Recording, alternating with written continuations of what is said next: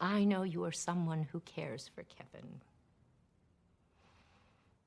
You are not evil to me. You were necessary. Dennis, is that you?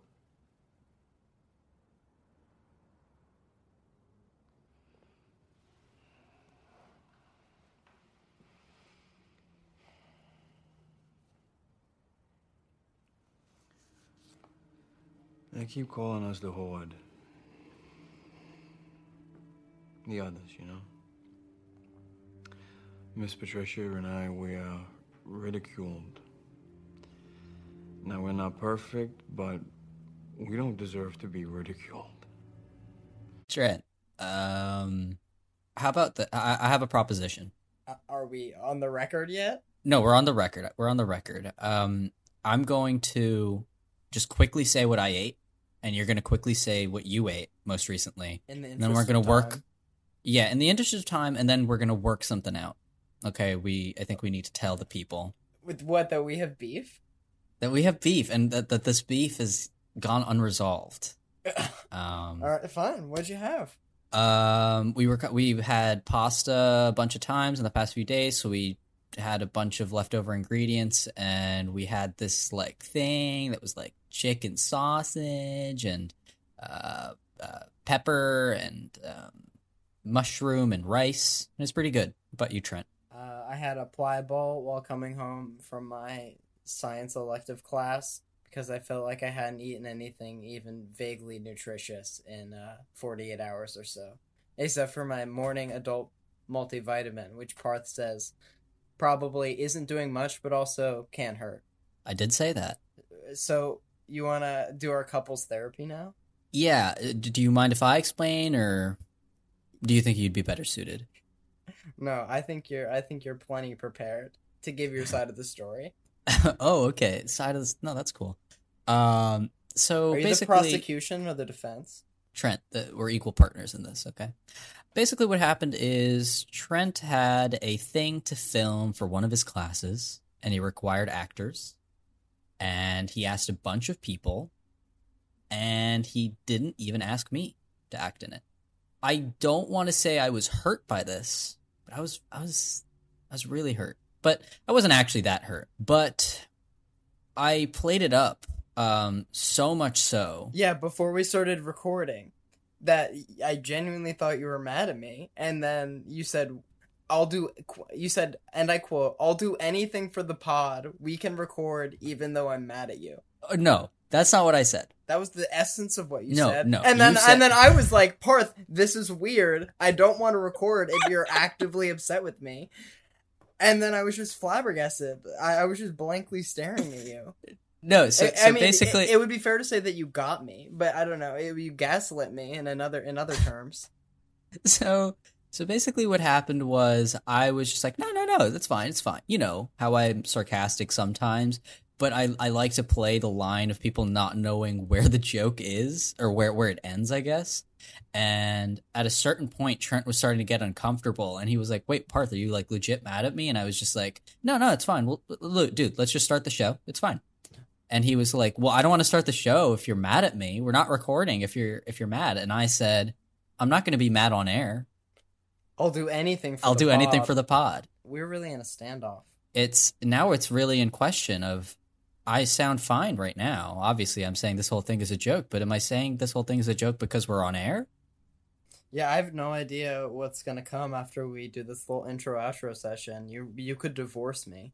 But off the record.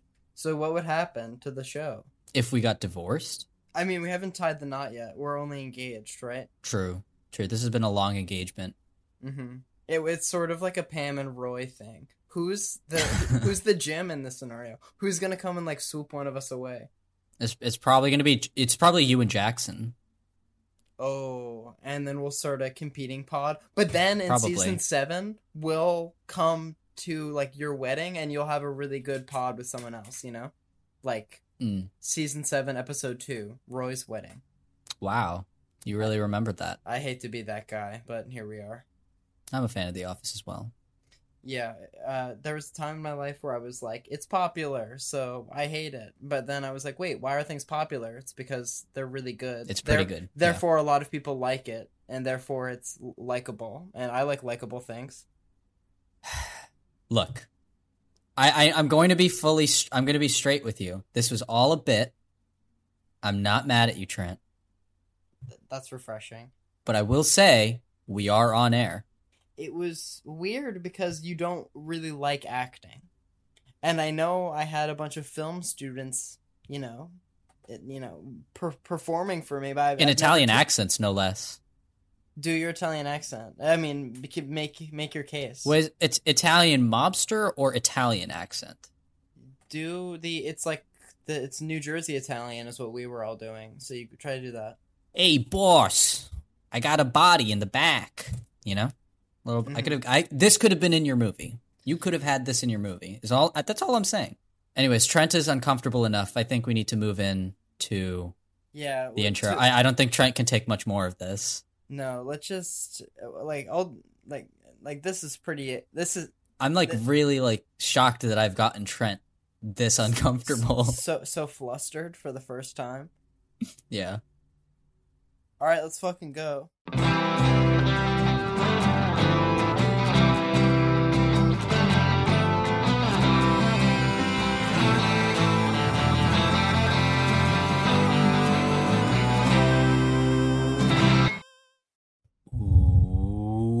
Welcome back to Craft Services, where we talk about the movies. Each week we talk about a film and hopefully have a crew member of that film to talk with us about their experience working on the picture.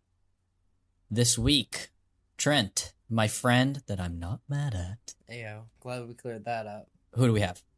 This is our big split episode, and we had the costume supervisor, Rita Squitieri.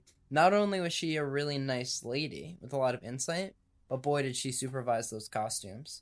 She sure did. And this kicks off our Halloween month. Yes. It's our first episode. It's October. Well, it's going to be October. It's not October yet. This is a little early introduction. Oh, right. But thematically speaking, October has a holiday in it, famously known as Halloween. And Halloween has a sort of connotation that likes scary and spooky and weird sort of things. And so we just took inspiration from that and made a 3-episode special month block for you kids at home. 6-episode. Oh shit, yeah, 3 films though. Yeah. But yeah, Rita Squitieri, she was super, super cool. Gave a lot of information, talks about M. Night, his process, how he was on set.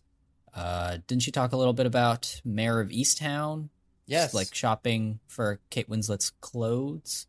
Yes. Yeah, just a cool interview all around. I feel like this is a flaming hot start to the Halloween month. Yes. I mean, but we've also have some other big things planned. Trent. I know we've announced the slate, so we don't have too many tricks up our sleeves. Let's take it slowly, shall we? Oh, okay. Oh, so you just want to get into this bad boy? Yeah, let's just get into this bad boy. Is it a long one? It's half an hour. Okay. I think it's a good time. All right, so we'll see you on the other side. Stick around. Parth and I do a little chit-chat at the end. And, a little bit more therapy. Yeah, and so stick around for that. Who knows if Parth will be mad at me by that stage of the show. He's been pretty unpredictable recently. Maybe Trent will be mad at me. Yeah, no, that is certainly possible. He's like the Joker. When you zig, he zags, you know? Parth, I think it should be a thing that at least one Joker clip has to get edited into every episode. Our description for our last episode was Parth and Trent managed to only talk about the Joker twice in this episode that has nothing to do with the Joker, which I think could be the summary for the show. For the pod. I don't know what it says about us that we're 2 film students that run a podcast that constantly talk about the Joker from The Dark Knight, but surely it can't mean anything good. It's a red flag, for sure. Yeah. I mean, that's red flag upon red flag upon red flag, but that's fine. Yeah, that's but fine. If you're a big company and you want to sponsor us, we can only talk about the Joker once per episode. We can really tone it down. If you're willing to pay us money, pretty please. Yeah, we'll only talk about the Joker once, and we're men of our words. See what I did there? Everything burns, Parth. But you know what was firing hot? This interview? This interview. Yeah. Brought it back around. I'm just a dog chasing cars. Ah, right. Cue the fucking sound. What do we film projector, right? That's what we do? Yeah, yep. Uh-huh. Cue the film projector. And here we go.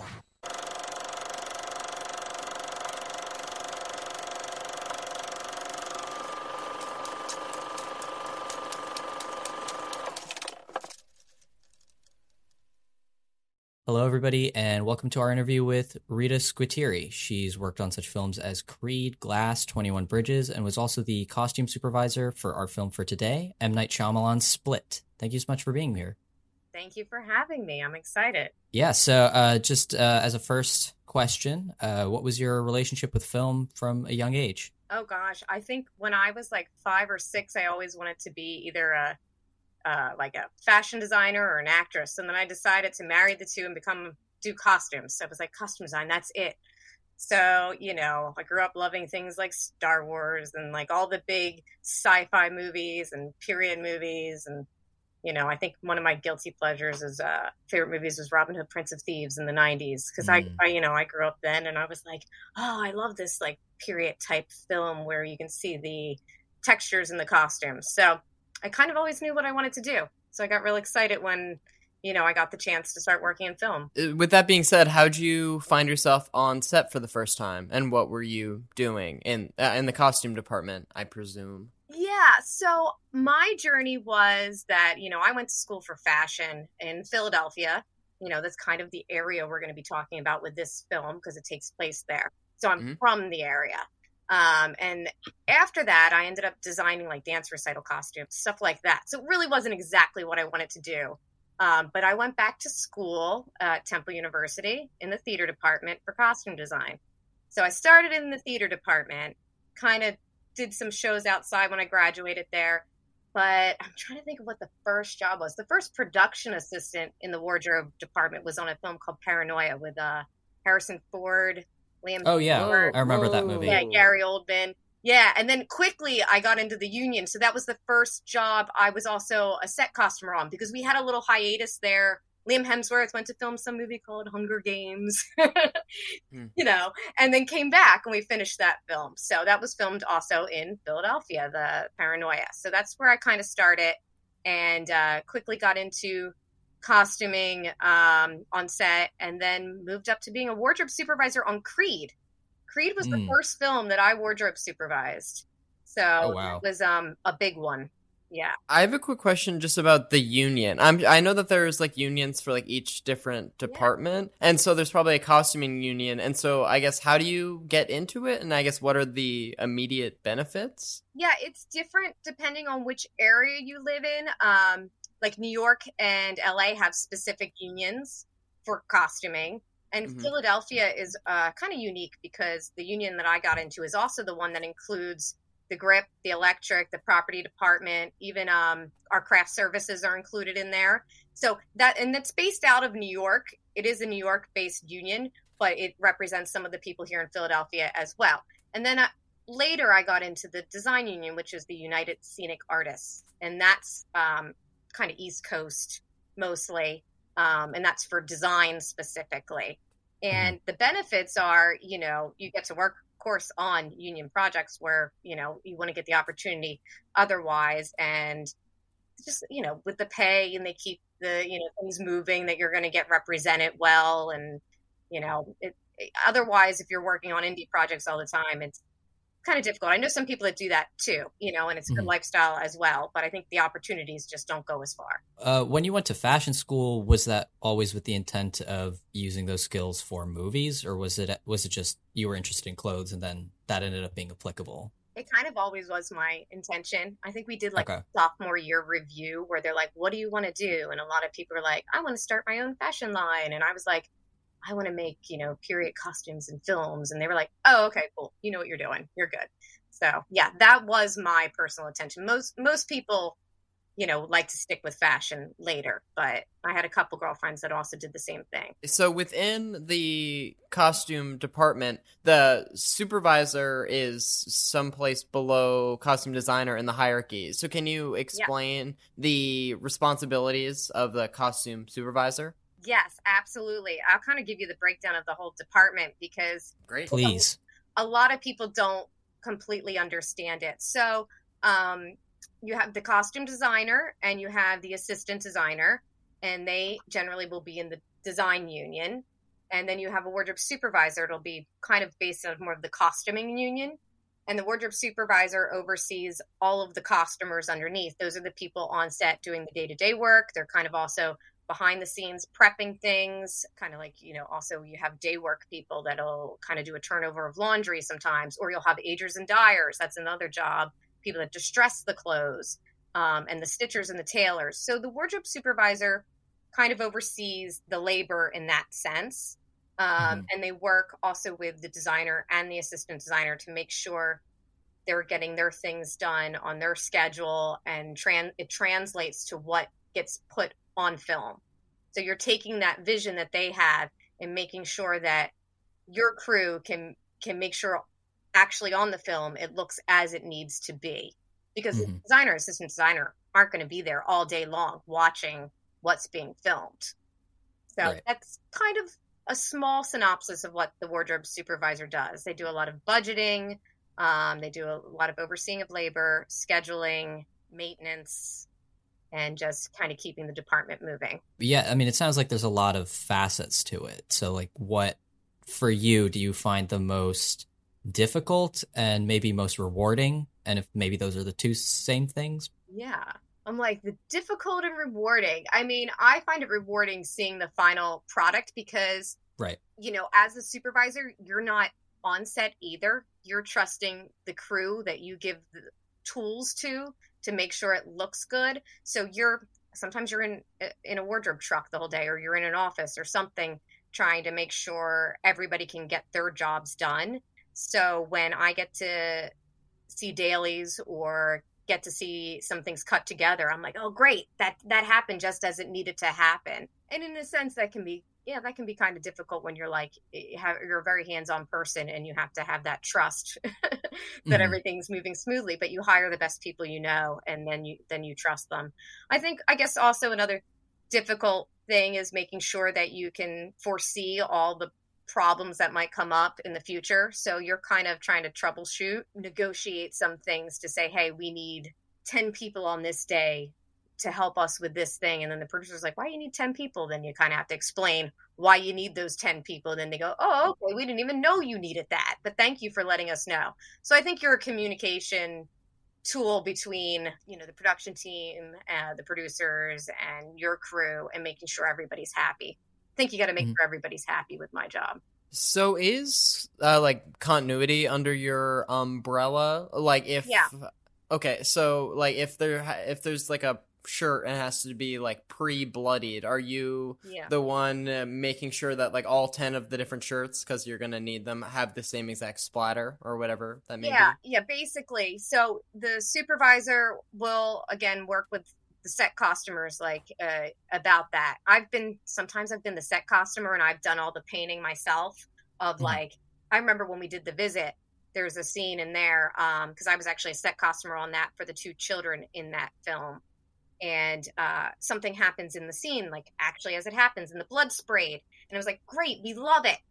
Now we have to quickly film all the rest of them, and she gets more blood on her, but we need to have that shirt maintained with that level of blood. So I had 3 shirts lined up, and I quickly, like an artist, painted it. I mean, to match that. And so sometimes it's a supervisor, sometimes it's the costumer, but it's the planning of it is to know that we need X many, shirts or this many pair of pants. That comes in from the supervisor. They've read the script. They've broken it down. With Split, that was something on the very first day that I worked, I believe, was myself, the director, the AD, and the assistant designer sat down together. I don't think the designer was in town, maybe just yet, but we went through and talked about the script days, because most of this script takes place in a face where you don't see the sunlight. You don't really Right. know how many days go by. Not that the characters necessarily change their clothes by day, but it's still important for us to know what the time gap is, and different levels of when characters lose certain pieces of clothing, if the shirt is worn a different way, if it's opened or closed, that those things get maintained. So we keep a continuity book, and we use online programs for that as well. I was going to say it's interesting, particularly for the reason that like the three main girls aren't changing their clothes really at all, and then James McAvoy's character is changing his clothes constantly, and with the amount of time, you're not sure whether it's like continuous or not. So it's interesting from a costume perspective, uniquely. Yeah, and we also had a few moments where he changes his clothes for the character change, because he's got a multiple personality. You're just sitting there going, can he physically change his clothes that quick? Like, Yeah. he's got to go off screen and come back. So it's kind of like a quick change. I think there's even one moment where he comes back as Dennis, and we chose to keep the shirt open because there's no way he would have been able to fasten his shirt, all the buttons to his shirt just like that and tuck it in. Right. So we made some choices with the director, the designer, supervisor, assistant designer, all of us together make these choices. An AD weighs in every now and then, when we think logically. It shows the seams, though, like makes everything feel more real, that the quick change actually has like an appropriate timing to it, Yeah, we tried our best. I still feel like it looks like when it's all cut together in the end, you're like, oh, I guess that is a little fast. But, you see the intention there. Mm-hmm. So you brought up The Visit, which I think was your first M. Night movie, and Yeah. I wanted to ask, like, how'd you? I mean, I guess you're from Philly, and he's notoriously always in Philly. Yeah. But like, how'd you get involved with him, and then how did that lead into our main film, Split? Yeah, so I don't even remember who first gave me the call about working on that. I think I found a listing and I probably applied for it. I don't know. And I had a brief phone call with the designer, and I happened to be up in New York when she was had time available. So I met with her. We had an interview. I think it was even at her house, and she was great. So she said, let's hire her. So that was a small job as well. The costume department was only the designer, a supervisor, and 2 costumers. Very small department, and as well as Split is. And then I got to experience working with Night on set for The Visit, which was a good experience to have. So I kind of knew his vibe. He's so playful on set, especially watching. Yeah, we were going to ask you what he's like on set, because he's very playful. He gets a kick out of what's being filmed more than I've ever seen any other director. I mean, of course, he wrote it too, so it's like a child, And his all baby. of his stories that he write are like some scary bedtime story he'd write to his kids. You know what I mean? Like tell his children or something. So this, especially The Visit, because he's also working with 2 kids on set, and I loved watching that because it was like there were 3 kids on set in a sense, but he's still the authority, and he still knows what he wants from everything. So I loved watching him direct. I felt like I kind of learned a few things, and I also think he directs slightly like a theater director in certain ways. I don't even really know how to explain it. It's just that he thinks about everything. Theater, people sit in the audience and they watch, and their eye can go anywhere they want. He is directing the eye, but he is thinking about a total experience too. So, and the character development that he does with the actors. I mean, you even got to see him sit in the house on The Visit and like direct the kids before the cameras were ever set up. He takes the time to go over things with them and develop the story then. So I was just wondering what, if M. Night Shyamalan's like average like take length, or like how many takes he might do, would just as someone who's been on his set before. I think it depends.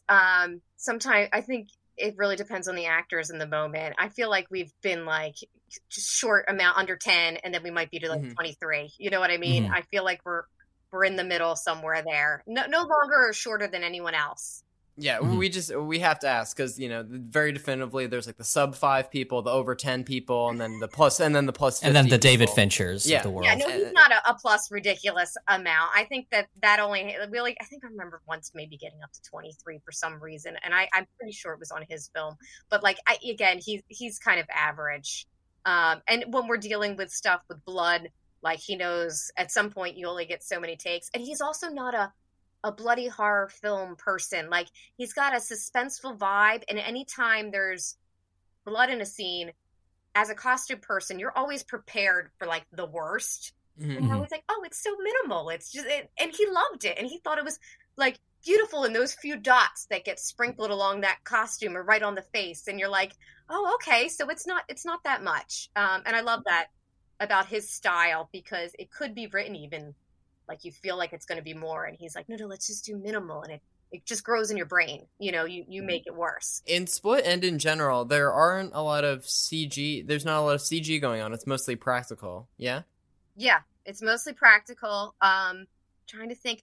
In Split, I can't remember if they enhanced anything with the Beast's body, but I know they did a lot of work, makeup department on that. I can't be sure. I can't remember. Yeah, we just watched it, and I the only two things I thought were like the veins on his body. I was like, that's either really good makeup or really good CGI. Yeah. And then him bending the bars at the end. I was like, those are either really soft bars or those are computer bars. You know, I think they probably had a like some sort of prop for that. I feel like I can't remember specifically, but most of the stuff we do ends up being pretty practical. And his stunt double as well, James McAvoy's stunt double. James does a lot of stuff himself.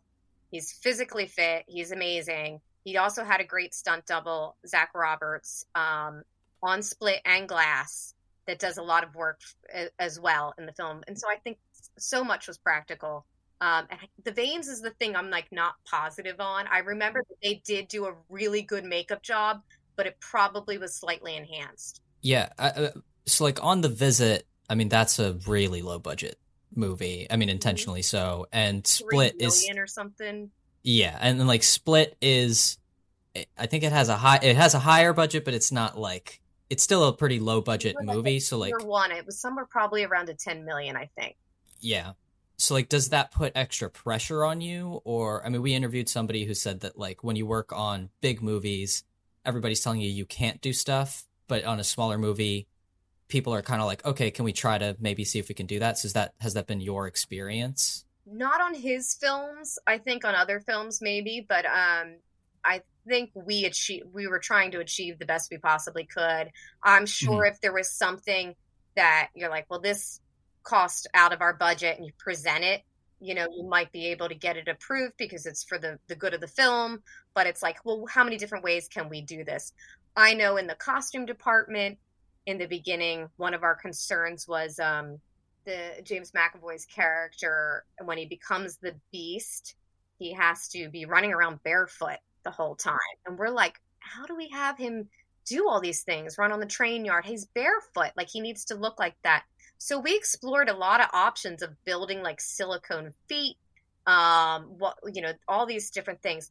In the end, we found a Vibram shoe that was like made out of hemp. It was a flesh tone color.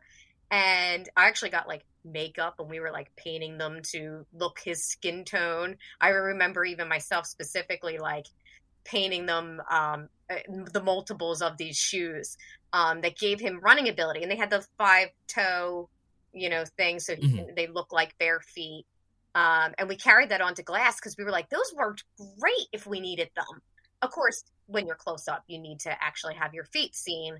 But for the distance shots, in the end, we said we don't need the really expensive thing that would take weeks to develop. We need, or however long, we'll just solve it this way. And it worked perfectly. So with you then proceeding to work on Glass after Split, did it have anything to do with those two films being sort of like narratively jointed, or that they knew that they were going to use the same crew? Or was it just you got in good with the director and the surrounding crew, and then it was a natural transition? It was kind of a natural transition. The producers that hired me, John West and Mark Beanstalk, they, of course, were happy to have me back. They were like, we heard you supervise Creed, so let's have you come over, do this. You're local. We'd rather hire local. And then it was like, okay, great. They knew me from The Visit, so like, let's have you move up and do that. And then now let's have you go over to do the other film. And it was basically the same costume crew for both of them. Now, I will say when we started Split, it was a lot of fun because in the first week that we were prepping, like a binder with photos, like a little book got passed around the office, and it had photos from Invincible and what did I call Unbreakable? Okay, Invincible's another film that filmed in Philadelphia that everyone's worked on, and that's different whole subject. Unbreakable. So it was all from Unbreakable, and it had pictures of like the crew back then, and our assistant designer Teresa Binder Westby, she was also on that film. I think she was like pregnant in some of the photos, so like she's like, I know how old that film is because my daughter's that old now, you know. So we had people, and I think our AD John Rusk, some of the other, like there was like some grips, some camera department people that all carried over from Unbreakable, and even earlier than that from The Sixth Sense. So you see loyalty amongst, and now Knight is got his TV show for Apple TV. That's Servant. Yeah, a lot of the same people working on that, locations and everything.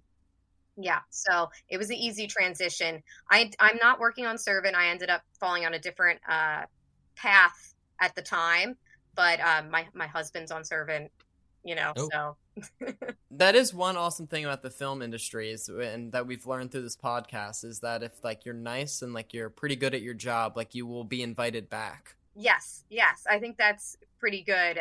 You know, everybody likes working together. Our department was the designer Paco Delgado, like I said, the assistant designer Teresa Binder Westby, and then our key costumer Angie Ziegler, myself, and then we brought in a couple other people for production assistants and additional costumers, Liza James, a few other people, and it was great to have people repeat and come back, you know, as a little group, a little unit. So I guess moving a little bit away from M. Night, even earlier in your career, I guess, but you talked about joining Creed, and I love that movie.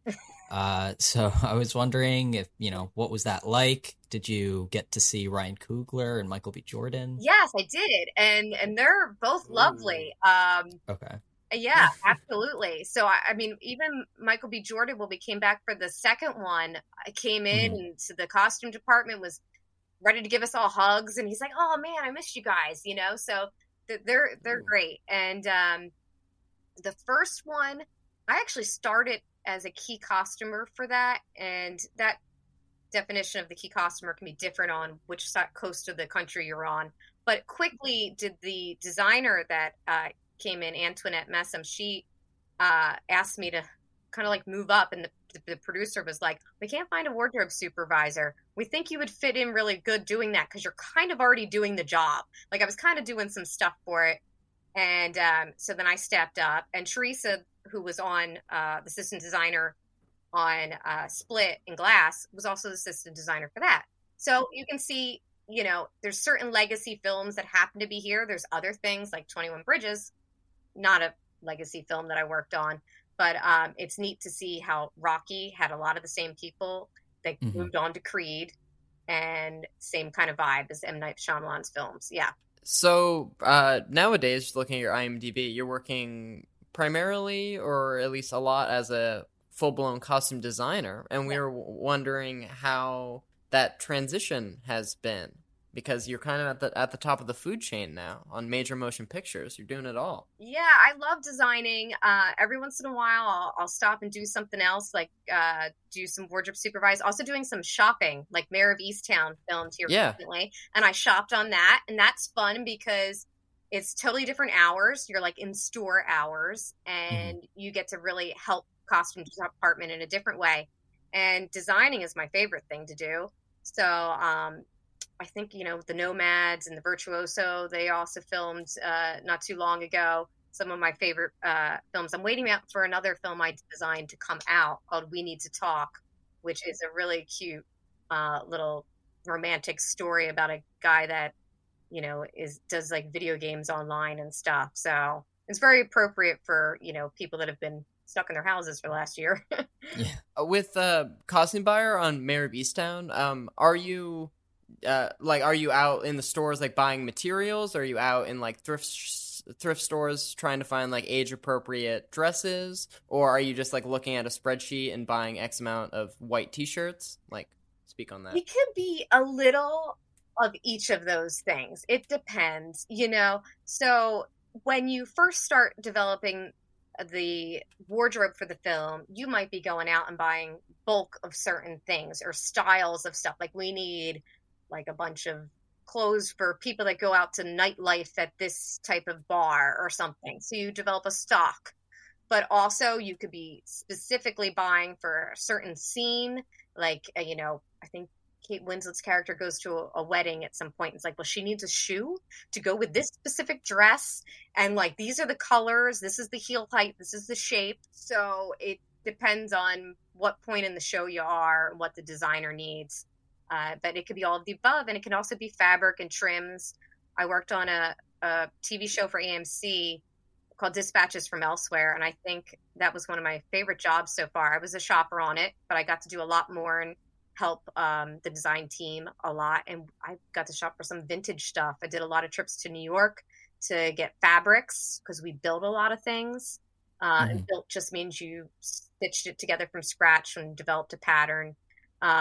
So that kind of shopping I love. So we were wondering what you're working on currently. I think there's a movie called The Independents that says that you're in pre-production in, but I don't know. That's not really a thing, actually. That one's like been on something a friend has been developing for a long time, and it hasn't happened. That happens a lot in the film world, I will say, that someone's got an idea and they almost get it launched, and then it just doesn't quite happen yet.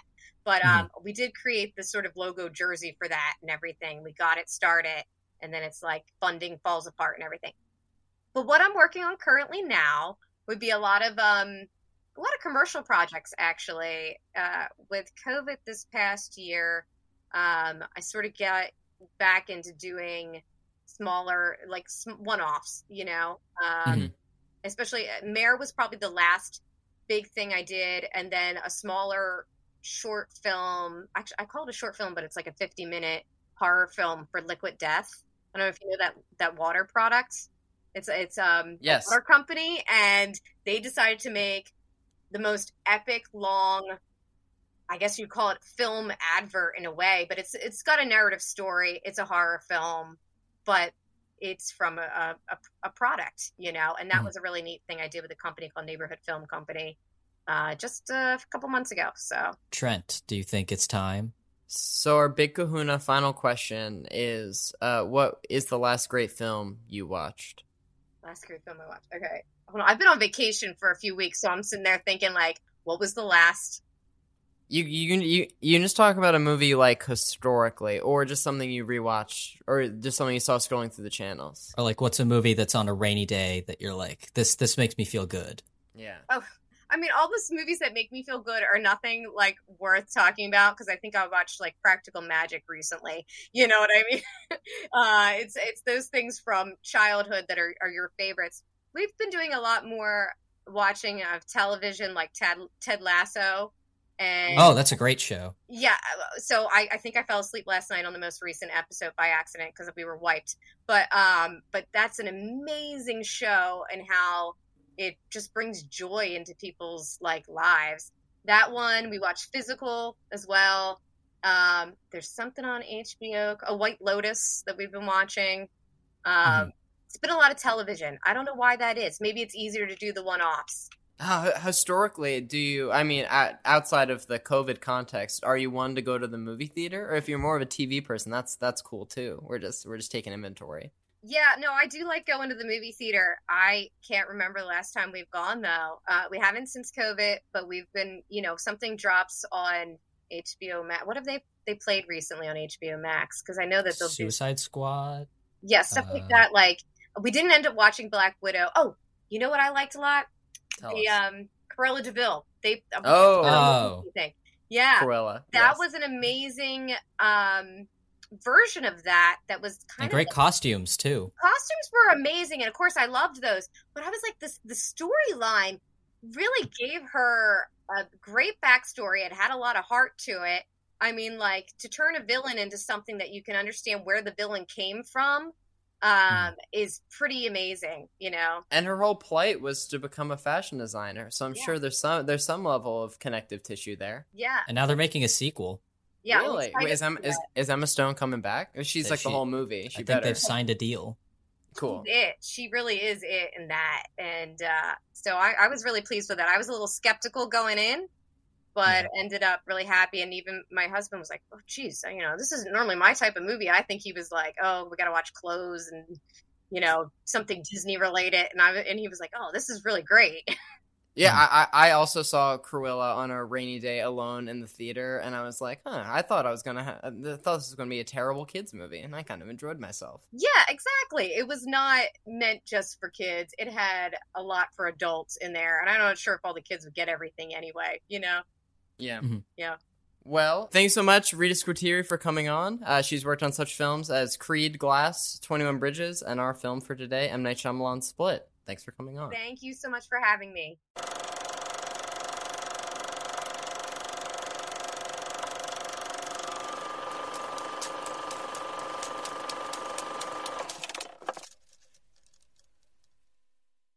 Thank you for listening to our interview with Rita Squitieri, and thank you to Rita Squitieri for coming on For the letting show. us interview you. Yeah, you were a great guest.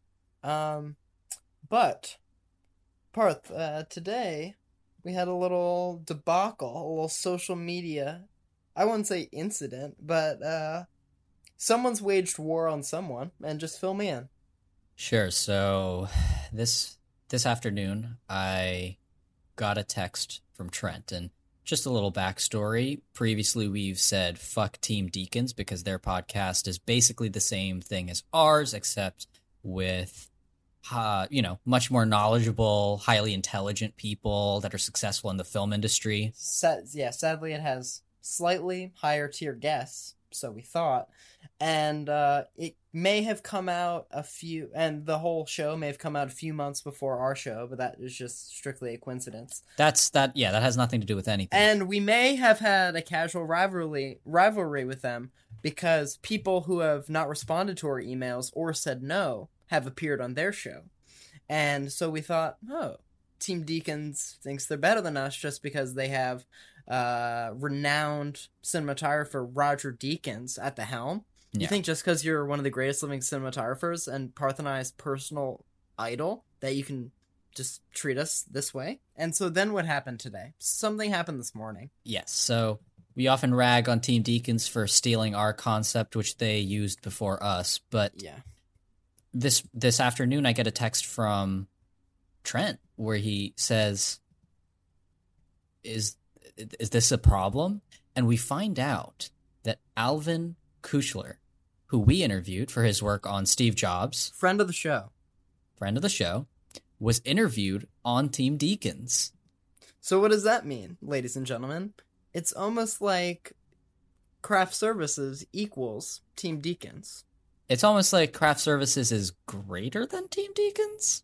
Yeah, and so today, sadly it's an Instagram story, so that's rather impermanent, but we declared war and said that the members of the Team Deacons pod have to come on our pod to explain themselves. Because until Yes. then, I have malice and fire in my soul. The same goes here, and I think that really the only way for this to be settled in an amicable and honest and mature way is for the people of Team Deacons to come here, give us an apology for stealing our concept. And then we'll just conduct a lengthy interview.